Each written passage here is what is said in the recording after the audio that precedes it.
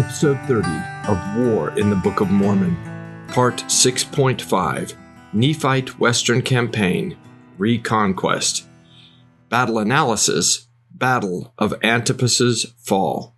What we will discuss in this episode is one of the most popular battles in the Book of Mormon. This is the battle where we meet the 2,000 stripling warriors, or sons of Helaman. We hear the great declaration about the strength of a mother's testimony. We also see the real power that comes from faith in that testimony and the truth on which it is based. This is exciting stuff.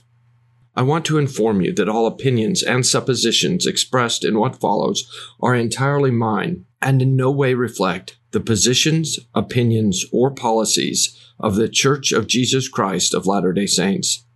I begin with a quote from the Old Testament book of Joshua, chapter 8, verses 3 through 7. Quote, "So Joshua arose and all the people of war to go up against Ai. And Joshua chose out 30,000 men of valor and sent them away by night. And he commanded them, saying, Behold, ye shall lie in wait against the city, even behind the city. Go not very far from the city, but be ye all ready. And I and all the people that are with me will approach unto the city, and it shall come to pass, when they come out against us, as at the first, that we will flee before them. For they will come out after us, till we have drawn them from the city. For they will say, They flee before us, as at the first. Therefore we will flee before them. Then ye shall rise up from the ambush, and seize upon the city, for the Lord your God will deliver it into your hand." Close quote. This simple story of a battle outside the city of Ai is an example of the very strategy that we will explore in this episode and in the following episode. In that battle at Ai, the children of Israel tricked the people of Ai to send their army outside the protected walls of their city to then be destroyed by the Israelites. This plan of attack is something that I call the bait and switch, a phrase that many listeners might be familiar with in a commercial context. The idea in war is to lure a force out of a strong position by presenting a weak opponent. Once the force comes out of its defensive positions, it is attacked by another, usually stronger, force. This happened at least twice in the Book of Mormon. In the battle that we are talking about in this episode, the Battle of Antipas's Fall, or the Battle of the 2,000 Stripling Warriors, and in the Third Battle of Mulek, that we will discuss in the next episode. Overview of the campaign. Helaman tells us about this battle in a long State of the Theater letter that he wrote to Moroni in the 29th year of the reign of the Judges. In that letter, he recounted the command experiences and decisions that he took while as commander of a subordinate army in the theater, and then as the theater commander. His letter includes chapter 56, 57, and 58 of the Book of Alma in the Book of Mormon. The events that we will discuss in this episode are primarily found in Alma chapter 56 and occurred in the 27th year of the reign of the Judges. It is worth reading or listening to that chapter before listening to this episode. I refer a great deal to the Third Battle of Mulek, which is found in Alma chapter 52, verses 21 to 40, and occurred in the 28th year of the reign of the Judges. Both the Battle of Antipas's Fall and the Third Battle of Mulek featured the bait and switch tactic that was also a part of the Battle of Ai, fought by Joshua and the children of Israel. Chronologically, the Battle of Antipas's Fall was the first example of this technique in the Book of Mormon record, though we don't get the details of this battle until after we read the account of the Third Battle of Mulek a couple of chapters earlier. The primary idea in this strategy was to provide a bait force that was too good to resist. By definition, this must be a force that was perceived as incapable of destroying the opposing army, in this case, a Lamanite army. Once the Lamanite army took the bait and left their fortifications, then the overall Nephite commander would attack the Lamanite army with a larger pursuing force, thus a switch in main effort, with the potential to destroy the Lamanite army. The control of these two elements was difficult, especially as we are talking about the ancient world when commanders did not possess modern communications. In the Battle of Antipus' fall, there were all of the standard complexities. The enemy did the unexpected. The bait force and switch force lost the ability to communicate with each other, and they could not adjust the plan in an orderly way. When one combines an understanding of this battle and the later Third Battle of Mulek, it is interesting that Moroni seemed to have learned from the events associated with Antipas and Helaman. I will make an effort to emphasize these learning points within the record, as the very process of learning from one battle to the next is instructive for us as we learn from one experience to the next. In the Third Battle of Mulek, which we discuss in detail next episode, it is much easier to identify the brilliance of Moroni's plan and the challenges in the plan of Antipas that we will discuss as we go. Moroni had his bait force move toward a safe haven, which was the city of Bountiful, where there was not going to be a question of their ultimate safety. Moroni also had a blocking force identified to shield the bait force and deter the opponent. Finally, Moroni planned to surround the enemy with all of his possible force to destroy the opposing commander's will or his army. Antipas did not have all or even most or any of these benefits, as we will see. Helaman too commanded the bait force, and his army moved into the wilderness and not toward Zarahemla or another large city. There was no blocking force. Antipas did not take the city of Antipara, and the plan did not call for the surrounding of the Lamanites. Antipas's army was expected to chase down the Lamanite army all by itself. Even with the benefits of Moroni's effective planning, Moroni at Mulek was still hard-pressed to conclude the battle in a favorable way. Battles are not easy, and the enemy always has a vote. What we see in the Battle of Antipas's fall is a commander in need of a win to stop the enemy's momentum. There is a broad problem of trust within and among the Nephites at this period. I want to express why that was so, and why this battle might have played out as it did. I expect that Antipas was concerned with the loyalty of commanders and portions of his army. We discussed last episode that some or all of the 4 cities in the west were lost to the Lamanites through a form of subterfuge and subversion from within the communities of Nephites living in those cities. Those 4 cities were Manti, Zeezrom, Cumeni, and Antipara. Moroni was still fighting the kingmen, somewhere in the vicinity of Zarahemla and the core cities of the land of Zarahemla at this point. There were spies or enemy sympathizers seemingly everywhere. Helaman, too, on the other hand, had to have been viewed as a trustworthy commander. He was the son of Almatu, and he was the current religious leader for those called Christians. There was no way that he or the army that he commanded could be susceptible for Lamanite subversion or possible dissension. Antipas, and then later Helaman too, sought to regain the lands and cities lost to the Lamanites with the limited resources each man had. The Battle of Antipas's fall is the first step in achieving that purpose. Geographical setting, location. I want to begin by locating this battle on the calendar.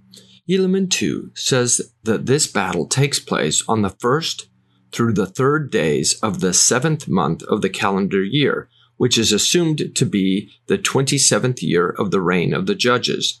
I will regularly refer to that month as July for connection to our current calendar. However, I do recognize that the Nephite and our current calendars may not have been synchronized at all, and the months may not have been common. There is some significant geographical information within this battle narrative. The theater commander was located in the city of Judea, which seems to have been southwest of the city of Zarahemla. Helaman II led his army from the city of Judea to a city by the west seashore. The route to the seashore took them close to the Lamanite-controlled city of Antipara. Once the Lamanite army came out of Antipara in pursuit of Helaman II and his army, Helaman II turned his army to the north, and they marched away from the pursuing Lamanites in that direction. The area through which Helaman II marched, to the north of Antiparah, provided observation sufficient for the three forces of Helaman II, the Lamanites, and Antipas to see each other, or spies from those forces to see forces behind them and make regular communication on progress to their respective commanders. Additionally, this was an area where it was possible for armies to turn right or left, and by so doing make it possible for a pursuing army to close the distance on their fleeing prey. That means for some miles the land was more open than heavily wooded wilderness. Then, Helaman II and his army entered a wilderness where the armies had reduced visibility on the pursuing forces, though this wilderness seemed to also have some movement options. In general, there was a path leading from Judea to the western sea that ran along the north of Antiparah. North of this trail was a plain of some significance, tens of miles, as the armies marched for hours. North of this plain was a wilderness area, also tens of miles or more in size. Throughout the wilderness area, there were numerous trails that afforded the opportunity to turn right, left, or continue straight. Terrain/vegetation. There are some assumptions of vegetation that can be drawn from this story. First, the plain where the armies moved for most of day 1, or 1 July, probably had some low grass or grass-like vegetation. The wilderness that Helaman II's army entered on 2 July was probably a wilderness of trees and significant undergrowth. The battle itself occurred in this wilderness, and vegetation had to play some role in the confusion of all armies engaged in the fighting. I sort of assume and depict the primary battlefield as being in a clearing of sorts within the wilderness, such that armies could form or function in some level of mass. Who was involved? Nephite forces. The Nephites had two separate forces involved in the battle, commanded by Helaman II and Antipas. The total Nephite force in this theater was 10,000 warriors, as we are told in Alma 56:28. Given what is known of the size of Helaman II's army, it is possible to make some relatively accurate estimates of all of the Nephite forces involved in this battle. Helaman II commanded the decoy or bait force with an army of 2,000, which is well described in Alma 53:16-22. Antipas split his forces and left some to defend Judea and took the rest with him, assuming that he left a force of about 2,000 in the city of Judea, a reasonable-sized defensive force for defending a fortified city against even a major attack. Antipas would have taken about 6,000 with him. This number is an estimate based on the known information provided. Despite the size, Antipas believed that he had a sufficient force to either drive off, defeat, or destroy the Lamanite army. In many ways, the strategy of this battle was simple. Dangle out Helaman II's army, have them be pursued by the Lamanite army, and then chase the Lamanite army down by a larger force and bring them to battle. Despite this apparent simplicity, it is critical to appreciate the complexity of all ancient battles without modern communications. Antipas and Helaman II were separated by several hours. There was no way to communicate to each other, and each commander could only trust that the other would fulfill his part of the plan and possibly more. A key point about this battle is the use of spies. I will address their use in the technical context section of this episode. Here, it is important to point out that Antipas had spies present throughout the area. He knew the existence of an enemy army in Antiparah, and one that would probably seek to fight Helaman II's army. Antipas had spies watching so that they could inform him that the Lamanite army was committed to fight Helaman II. Antipas may have also had spies watching the Lamanite spies so that he would be informed once those spies reported back to Antiparah on Helaman II's army. Lamanite forces.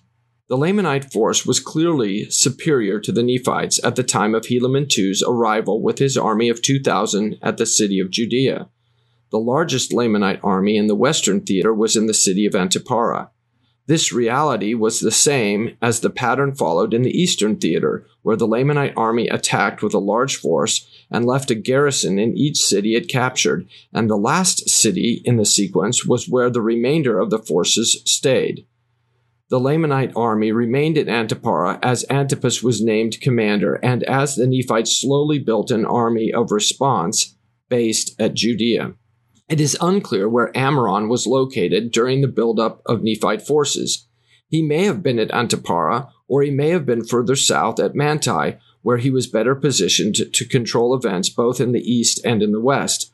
Or he may have remained in the city of Nephi, where he was consolidating his authority over the Lamanites. Clearly, he was in command and had direct control of the events taking place in the west, as we will see when Helaman II will later conduct prisoner exchange negotiations. This was different than in the Eastern Theater, where Jacob II was making the decisions. We do not know the size of the Lamanite armies or garrisons in the west. We do have some references to comparative sizes, but no Lamanite numbers are given. However, the data we do have on Nephite force size makes it possible to get a general scope of size for the Lamanite army as part of this story. It is important to remember that the Lamanite army in the east had enjoyed the first significant victories over the Nephites in the Nephite lands. It is probable that as Ammoron raised another army, he had little real difficulty to raise another as big as the earlier army that marched toward Bountiful in the east, possibly between 12,000 and 25,000. I suppose that the same general attrition had to have faced the Lamanite army in the west as was experienced in the east. If anything, the attrition would have been higher, as the Lamanite army fighting in the west was recently raised and almost immediately thrown into combat. Following this reasoning, it is possible that the Lamanite army at Antiparah could have been anywhere between 7,500 and 16,000 warriors. Spies were as important for the Lamanites as the Nephites in this battle. The Lamanites knew of the reinforcements coming into Antiparah, and they were aware of the movement of armies. They used spies to assist in the surprise or ambush of armies. Spies were essential to the functioning of both armies in this theater. It is also worth remembering that success in the Western Theater began with the subversion of Nephite civic leaders or influential families in the cities. These same people and their family members and associates probably continued to assist Lamanite leaders and armies at this point in the story as well. Key leaders in the battle: Nephite forces. Antipas, Nephite army commander of the Western Theater. We are told in Alma 56:9 that Antipas was placed in command by Moroni. Other than this information, there is little we know of him. As I have said with respect to Lehi II, there seemed to be a practice of placing commanders in charge of areas where they had some connection. Based on this thinking, it is possible that Antipas and his family came either from one of the cities that was lost to the Lamanite offensive or another of the cities in the Western Theater. For example, his hometown might have been the city of Judea. Helaman II, Nephite army commander. Helaman II was the son of Alma II, and as we are told in Alma 31:7, had remained in the land of Zarahemla during the missionary journey led by Alma II to the land of Antionum and the people called Zoramites, as we discussed in Episode 9 or Part 2.3 of the podcast series. Like his father, he became the record keeper and high priest among the Nephites. He later lived among the people of Ammon, and as he did so, he was instrumental in encouraging those who had entered their covenant of nonviolence to maintain that covenant, as stated in Alma 53:14. The love of the people of Ammon was such that they chose him to be the man to command their sons as they were going into battle. Lamanite forces. No specific commanders are mentioned. Ammoron played a significant role, but probably not as a battlefield leader. He performed the higher functions of a ruler and negotiator. He was the person who made the decisions on priorities and targets. Grand and theater strategy context. As we discussed in episode 29, it is unclear in the Book of Mormon if there was one or two campaigns conducted by Ammoron in the West. If there were two campaigns, then Moroni led the first defensive effort. After he left the theater in the hands of Antipas, another Lamanite offensive campaign was launched.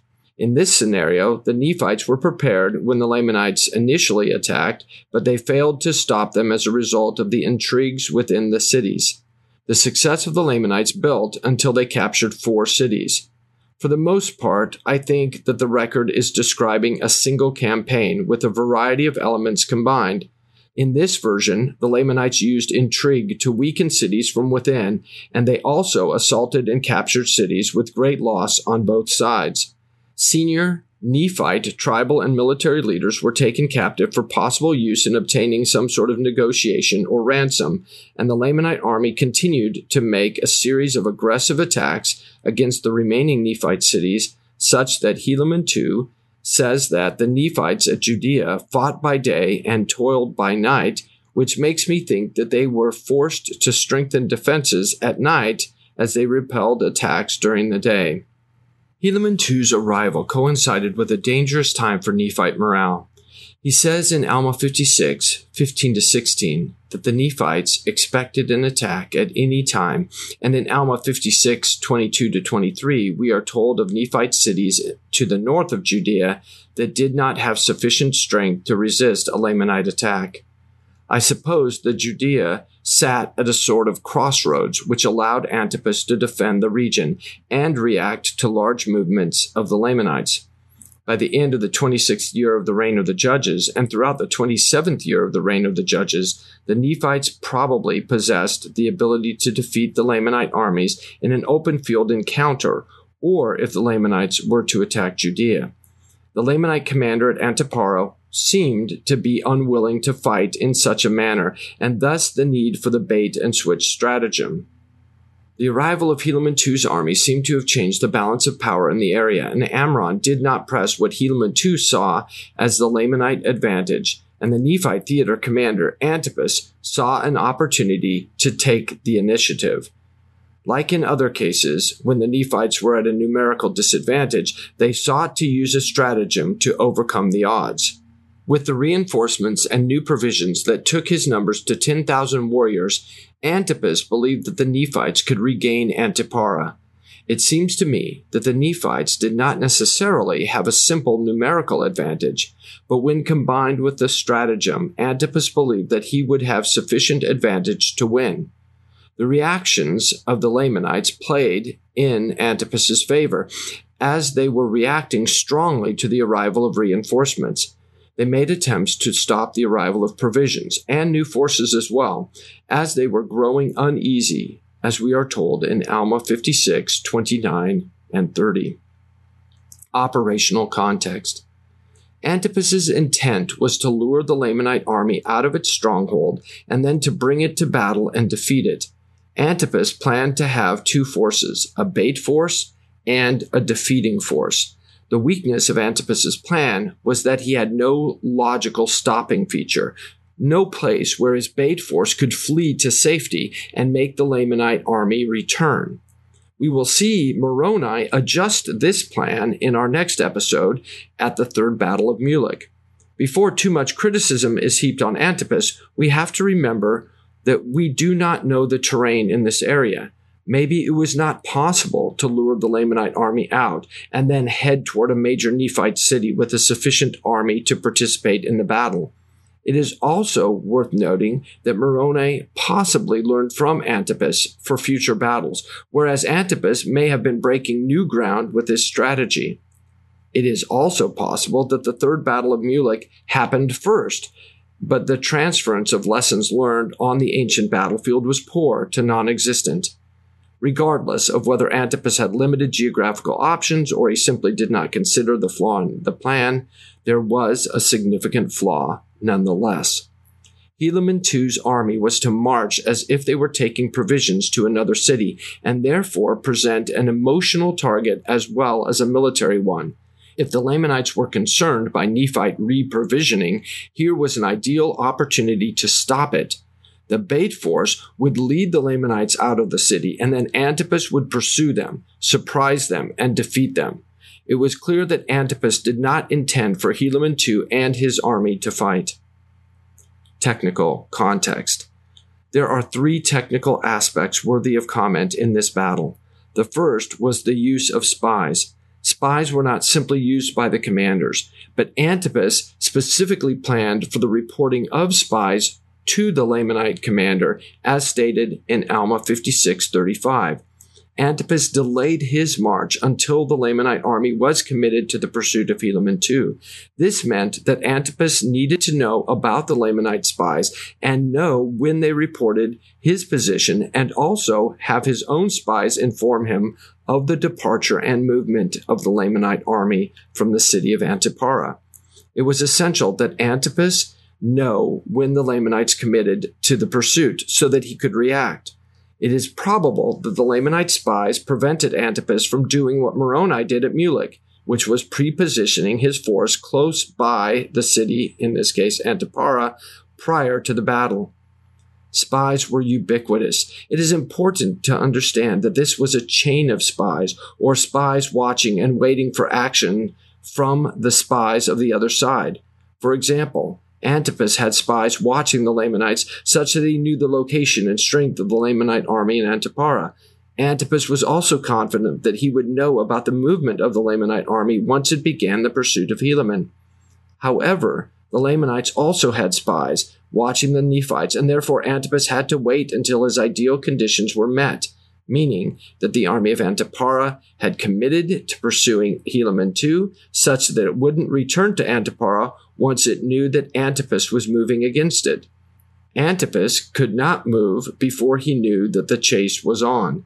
His choices were all linked to spies, either the actions of his spies reporting the commitment of the army at Antipara, or the departure of all of the Lamanite spies around the city of Judea to report the movement of Helaman II, and therefore allow Antipas to move without his movement being known. The second technical aspect is a simple issue of time and space. This is a point that I discussed in episode 29 and other episodes before, and that we will discuss in the future. It is an important point that is often missed when discussing ancient and sometimes contemporary battles. We know that Helaman II had an army of 2,000, and for the sake of this discussion have assumed the size of the Lamanite and Nephite armies to be in the neighborhood of 6,000 to 8,000 or more. The roads used by the armies of this time and in the area were not two-laned paved structures, but were probably trails going through the wilderness. It is possible that there was a network of trails that would allow a force to divide and yet maintain parallel routes for miles. However, the primitive nature of the paths used is important in appreciating the length of the various forces and the time necessary to cover a given point for the entire army. If the army of Helaman II was able to march two abreast on their path, and each man took up a meter of linear space, then his army was more than a kilometer long. That is more than half a mile. If the army was moving while pursued at about 4 to 5 miles an hour, which is not unreasonable given the fact that they were being pursued by a large army, then the army of Helaman II would cross a given point in the trail in about 7 minutes. That means it took about 7 minutes from the time the first man crossed that point until the last man crossed it. If the army was less disciplined and more spread out, then the time was longer. These details are important when appreciating the time necessary to bring an entire army to bear in a battle under these kinds of movement conditions. The Lamanite army of Antipara may have been as large as 16,000. This would mean that the force could be as much as 5 miles or 8 kilometers long if moving on 2 single-file routes at 1 meter intervals. It would take this army more than an hour to cross a given point. All of these figures assume a disciplined formation and a standard interval between warriors. A less disciplined force would bunch up and spread out at various intervals, making the total length of any given column anywhere from 75% to 200% of the distances and times suggested. The third technical point is that of fronts and rears of armies. Here, it is important to see the Lamanites as fighting in a mass formation. They generally faced the same way and focused on simple commands for attack and defend. The 1-2 punch that the Lamanites suffered in this battle, where they get attacked in the rear, first by Helaman II and his 2,000, and then by the remnants of the army of Antipas, can only be appreciated when the mass formation concept is understood. The Lamanites focused on a single objective at a time. It is clear from the entirety of the pre-Christ Book of Mormon record that the Lamanites did not maneuver subordinate units. They used the army like an arrow. They aimed it and released it and then lost the ability to control it. Tactical events. The details of the primary battle are somewhat sketchy in that Helaman II and his army did not arrive at the actual engagement until after the army of Antipas had been defeated. That said, we do know the following about the tactical events. This battle began with a chase. The army of Helaman II departed from Judea and marched as if they were escorting supplies for an unnamed city by the sea. The Lamanite army in the city of Antipara came out to pursue them, as we are told in Alma 56:35. Once Antipas became aware of Helaman II's army being close to the city of Antipara, and he could safely assume that the Lamanites would take the bait, or when he knew of the Lamanite army's commitment to the chase, then he marched forth and began his pursuit of the pursuing Lamanite army. It is interesting that we are told this detail 2 verses before we are told the detail that the Lamanites came after Helaman II and his army, Alma 56:33. Helaman II and his army began to flee to the north once they knew they were being pursued. This flight lasted for 1 entire day and 2 partial days, meaning a part of the first day and the third, and a full second day. The distance traveled in this flight had to have been significant. I suppose that Helaman II covered at least 80 miles, or about 128 kilometers in that period. This number assumes an average traveling speed of 4 miles per hour, which is reasonable if fleeing from a pursuing army. It also assumes that the armies traveled for 6 hours on day 1, 12 hours on day 2, and 2 to 3 hours on day 3. The armies were able to see each other as this flight continued throughout the first day and in the beginning of the second. The ability to see the opponent caused the Lamanite army to speed up and drove the intense efforts of this entire battle as expressed in Alma 56:36-38. Helaman II's army entered the wilderness during the second day, and they marched all day from sunrise to sunset. The armies continued the chase on the third day until Helaman II reported that the Lamanite army was no longer following them. Helaman II halted his army, and they held a council to decide what to do. The young men encouraged their leader to return and fight the Lamanites as expressed in Alma 56:46, which I will quote in the discussion on battlefield leadership. I ask you to remember the discussion on distances. The Lamanite army could have been anywhere from 2.5 to 5 miles, or 4,000 to 8,000 meters long. As such, the initial engagements between Antipas and the Lamanite army would have been between small groups of Nephite warriors who raced ahead to fight those elements of the Lamanite army that were lagging behind. Such fighting would have started with individual and very small group battles, and would have escalated as Lamanite commanders were forced to stop larger groups and organize into a more overwhelming force. This process would have eventually forced the senior Lamanite commander to order a halt and a full-scale battle. This change from small engagements to a full battle may have also happened as a collective movement toward protection of the rear slowly moved through the Lamanite army. But such a progressive social decision would have required lots of time and resulted in significant Lamanite losses before their full weight could be marshaled and brought to bear.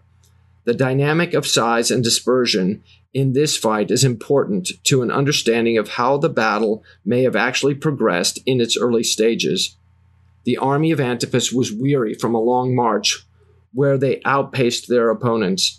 One could expect that the battle that followed the concentration of the Lamanite force was fierce, as tired and frustrated warriors expressed their frustration and rage in a fit of killing frenzy. Antipas was either equally matched with the Lamanite army, or, in the worst case, outnumbered by as much as 2 to 1. The concentration of the Lamanite army combined with the exhaustion of the chasing Nephites led to a defeat for Antipas in this major engagement, and it cost the Nephite commander his life.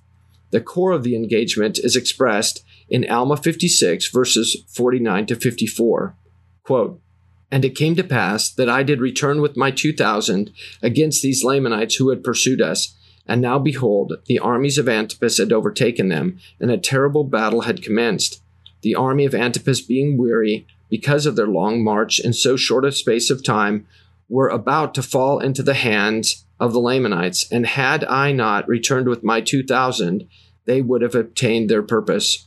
For Antipas had fallen by the sword, and many of his leaders, because of their weariness, which was occasioned by the speed of their march. Therefore the men of Antipas, being confused because of the fall of their leaders, began to give way before the Lamanites. And it came to pass that the Lamanites took courage and began to pursue them, and thus were the Lamanites pursuing them with great vigor, when Helaman came upon their rear with his 2,000, and began to slay them exceedingly, insomuch that the whole army of the Lamanites halted and turned upon Helaman. Now when the people of Antipas saw that the Lamanites had turned them about, they gathered together their men, and came again upon the rear of the Lamanites. And now it came to pass that we, the people of Nephi, the people of Antipas, and I with my 2,000, did surround the Lamanites, and did slay them, yea, insomuch that they were compelled to deliver up their weapons of war, and also themselves as prisoners of war." Close quote. When Helaman too and his army arrived, Antipas was dead, and his army was beginning to be defeated, and beginning to break. Helaman too sent his army into the Lamanite rear, as the Lamanites were facing the disorganized and breaking army of Antipas. The vigor and intensity of Helaman II's attack caused the entire Lamanite army to turn and face Helaman II's force. Once the Lamanite army turned away from pursuit of the army of Antipas and faced Helaman II, the army of Antipas was reorganized, and they then attacked the new rear of the Lamanite army. This subsequent attack allowed the Nephites to surround the Lamanite army and over time compelled the Lamanites to surrender. I will post sketches of the battle on Facebook to help in visualization. Battlefield leadership. I want to address 4 critical leadership decisions in this section. The first decision of note was the one made by Antipas to conduct this deception and draw out the Lamanite army in the first place. This decision was clearly effective. He was able to get the Lamanites out of Antiparah and destroy the army. The problem in his decisions stemmed from a lack of understanding of the terrain and how he could catch the Lamanites without having to outrun them on the march. My criticism of Antipas is done entirely in ignorance of the domination of Lamanite spies. It is quite probable that Antipas was truly caught on the horns of a dilemma.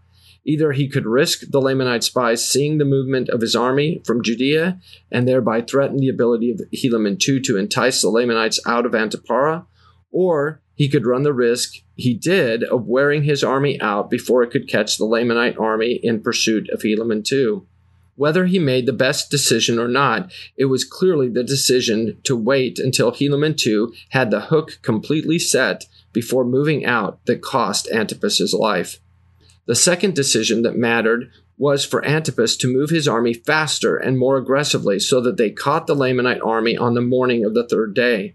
By doing that, the fighting between Antipas and his army and the Lamanite army was done in relatively close proximity to Helaman II and his army, so that when Helaman II turned his force around and attacked the Lamanites, both of the Nephite armies were able to work together and defeat the Lamanites. One might argue that this was less a decision than happenstance.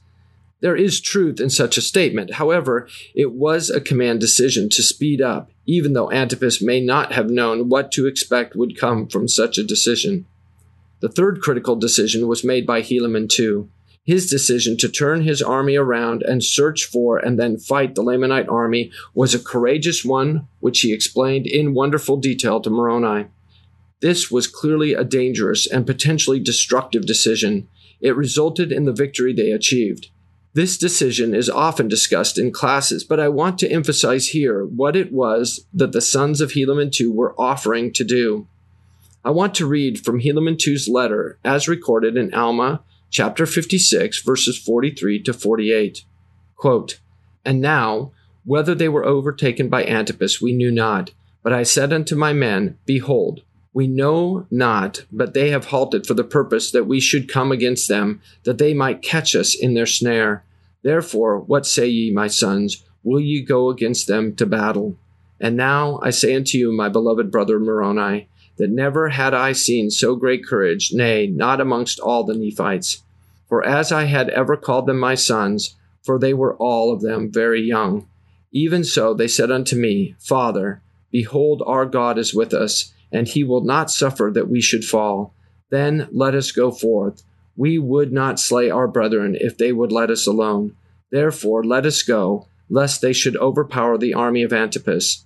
Now they never had fought, yet they did not fear death, and they did think more upon the liberty of their fathers than they did upon their lives. Yea, they had been taught by their mothers that if they did not doubt, God would deliver them.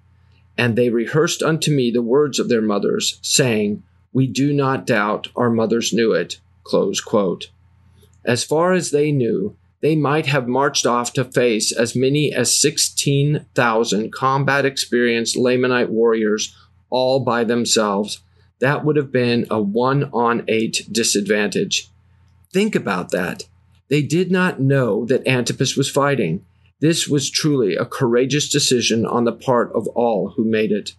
The final decision of importance was that of the remaining subordinate commanders of the army of Antipas to reconsolidate and turn their army back around and attack the Lamanites yet again. This is a tremendously difficult task to execute. Typically, once an army broke and began the process of retreating on the ancient battlefield, there was little that a commander could do to turn it back around. This would especially be true if the commander was dead and a subordinate was now seeking to turn the army around. The battle under discussion presents a very clear example of the power of Moroni's preaching earlier during the Title of Liberty episode. The Nephites truly seemed to be fighting for ideals and concepts that were far above the individual. The Lamanites present an interesting picture. They were surrounded by what seemed to be an equal or inferior force, and yet they surrendered while still having significant numbers of warriors capable of fighting. The psychological shock of being repeatedly attacked in the rear had to have created an overwhelming sense of defeat and of fighting an innumerable and inexhaustible enemy. They were shattered by this series of attacks. Significance. The defeat of the army at Antiparah led to a rapid capitulation of the city as Ammoron withdrew his remaining warriors to reinforce other cities, as we are told in Alma 57:4. Ammoron initially attempted to negotiate an exchange of Antiparah for prisoners, but Helaman II refused this option and offered a counterproposal for an exchange of prisoners. Ammoron refused the counterproposal and instead withdrew his people from Antiparah. A result of this battle was that Helaman II became the theater commander for the Nephites. There is no comment on discussion about who should replace Antipas. The letter simply states that Helaman II began giving orders and conducting negotiations. This may have been a result of all the senior leaders in Antipas's army being killed and leaving Helaman II as the senior Nephite general. Or maybe it was clear that Helaman II was the second most senior leader before the battle began. We just don't know. I think that it was the former, and that Helaman II was the most senior commander left once the casualties were identified. This battle and its aftermath are a clear demonstration of the descending options of the Lamanites. No longer were the Lamanites the ones frightening the Nephites and causing the Nephites to say, somewhat protected within fortifications, that they had to repair every night. Now the Lamanites were fighting battles of reinforcement, delay, and attrition. The Nephites were completely on the ascendancy. There were some very challenging battles yet to be fought, and it was clear from Helaman II's words at the time that he did not see the inevitability of Nephite success. But looking back, the defeat of this largest Lamanite army in the theater and the loss of so many warriors was something Ammoron could not overcome. Lessons learned, military history. The lessons from this operationally detailed battle are primarily centered on issues of preparation and movement, and on the challenge of fighting with a single mass formation. Identification. Spies have been important throughout this record, but in this battle and the preparations preceding it, there are tremendous implications of the benefits and control offered by having a comprehensive spy network. Amron shaped what could and could not happen by ensuring that he could see all or nearly all that transpired. This may be why such a high percentage of the forces at Antipara were able to march forth. There was confidence in their knowledge. What Amron missed was the ability to see the mind of his opposing commander. He did not demonstrate knowledge of what Antipas intended, and ultimately this proved his undoing. Isolation. All three of the forces involved in this battle isolated themselves. Helaman II, by the very nature of the plan, was on his own until the Lamanite army was brought to battle. The Lamanite army was isolated as soon as Antipas began his pursuit, and they were forced into the dilemma of either destroying each Nephite army in turn or fighting their way back to Antipara.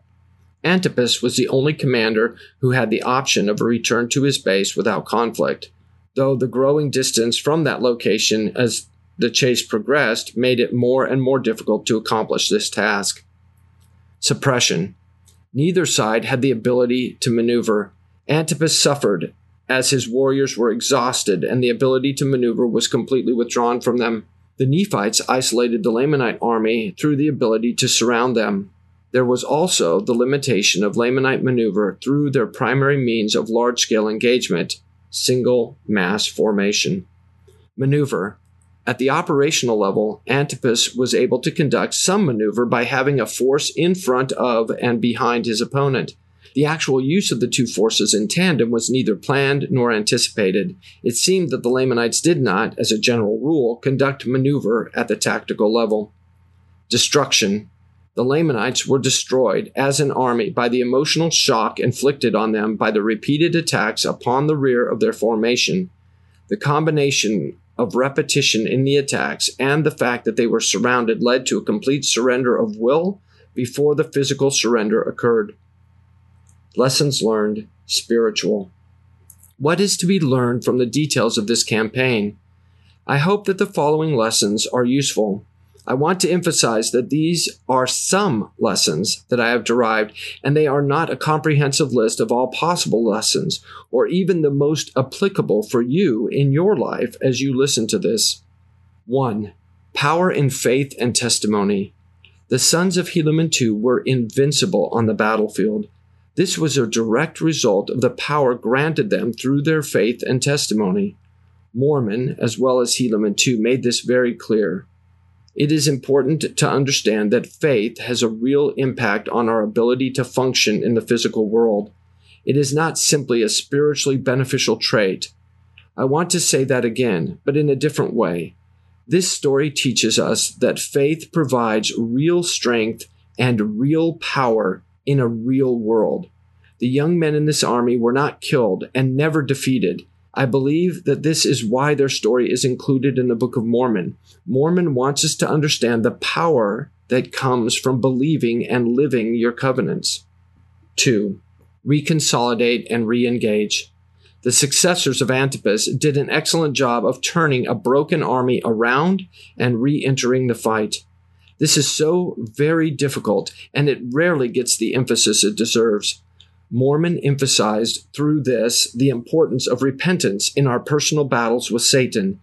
Even though we may have been defeated and sinned, we can stop our flight, repent, and once again enter the battle, and this time to our ultimate success. The imagery of victory through faith and repentance in this battle is powerful. 3. Surround the enemy.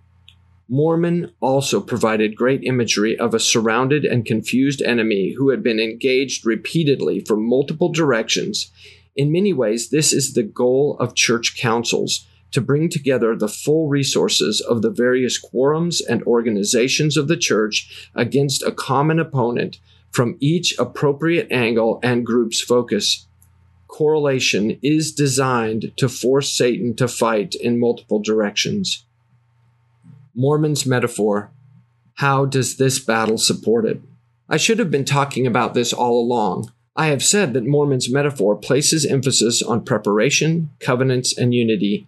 I need to come back to this in an explicit way at each opportunity, as I plan to do from now on. Preparation. The preparation in this story began with a discussion on knowledge and how important it was then and is for us to see the area of conflict and to see the efforts of the opponents to also see us and our actions.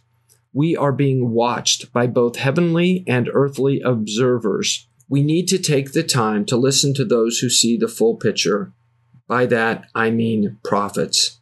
There is also a powerful lesson on the benefit of working from a plan.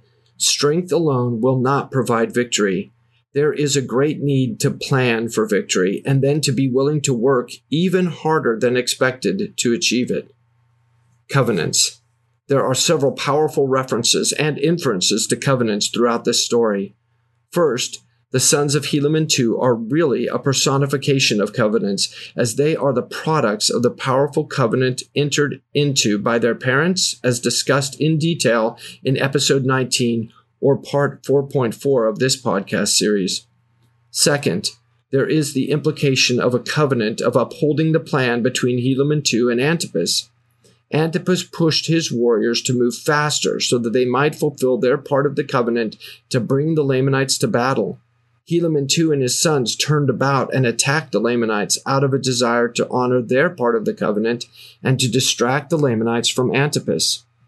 Finally, the army of Antipas was probably called back to fight through a reminder of their agreed responsibility to fight and defeat the Lamanites. All of these decisions could be said to be based on covenants. This was one of the most covenant-driven battles in the entire record. Unity. Once again, Mormon gives a battle where unity of purpose supersedes physical unity. There is a recurrent theme of a reminder of the unity of action and purpose necessary for Nephite victory in this plan and battle. The Lamanites are ultimately defeated as the Nephites physically unify in surrounding them on the battlefield, and they are overwhelmed by the shock of it all. Conclusion. The Battle of Antipas's fall was the first step of Nephite domination of the Western theater of war between the Nephites and Lamanites. From this point forward, there was constant and steady Nephite progress toward the removal of all Lamanite forces from Nephite lands. The ability of Nephite subordinate commanders, particularly Helaman II, to understand the intent and communicate this same intent to his soldiers allowed for the victory. Helaman II's young men knew and agreed with the reasons for the fighting and also understood their role in the battle in concert with Antipas. They collectively made and agreed to a decision to risk their lives in the support of the plan and to assist their comrades in defending the Nephite liberties. This is a level of individual and collective commitment that is uncommon in ancient warfare. The next episode provides a detailed discussion on the Eastern Theater version of the bait and switch. In that episode, we will see Moroni's reappearance in war after the defeat of the Kingmen, and we will discuss both what I label to be the second and third battles of Mulek. The third battle of Mulek provides an additional level of complexity to our discussion. I think that you will find it as interesting a discussion as was this one. I recommend that you read ahead and refer to Alma chapter 52, verses 15 to 40. I invite you to reach out and ask questions and send comments to me on Facebook at War in the Book of Mormon or at warinthebookofmormon@gmail.com. All one word, warinthebookofmormon@gmail.com. Until next time.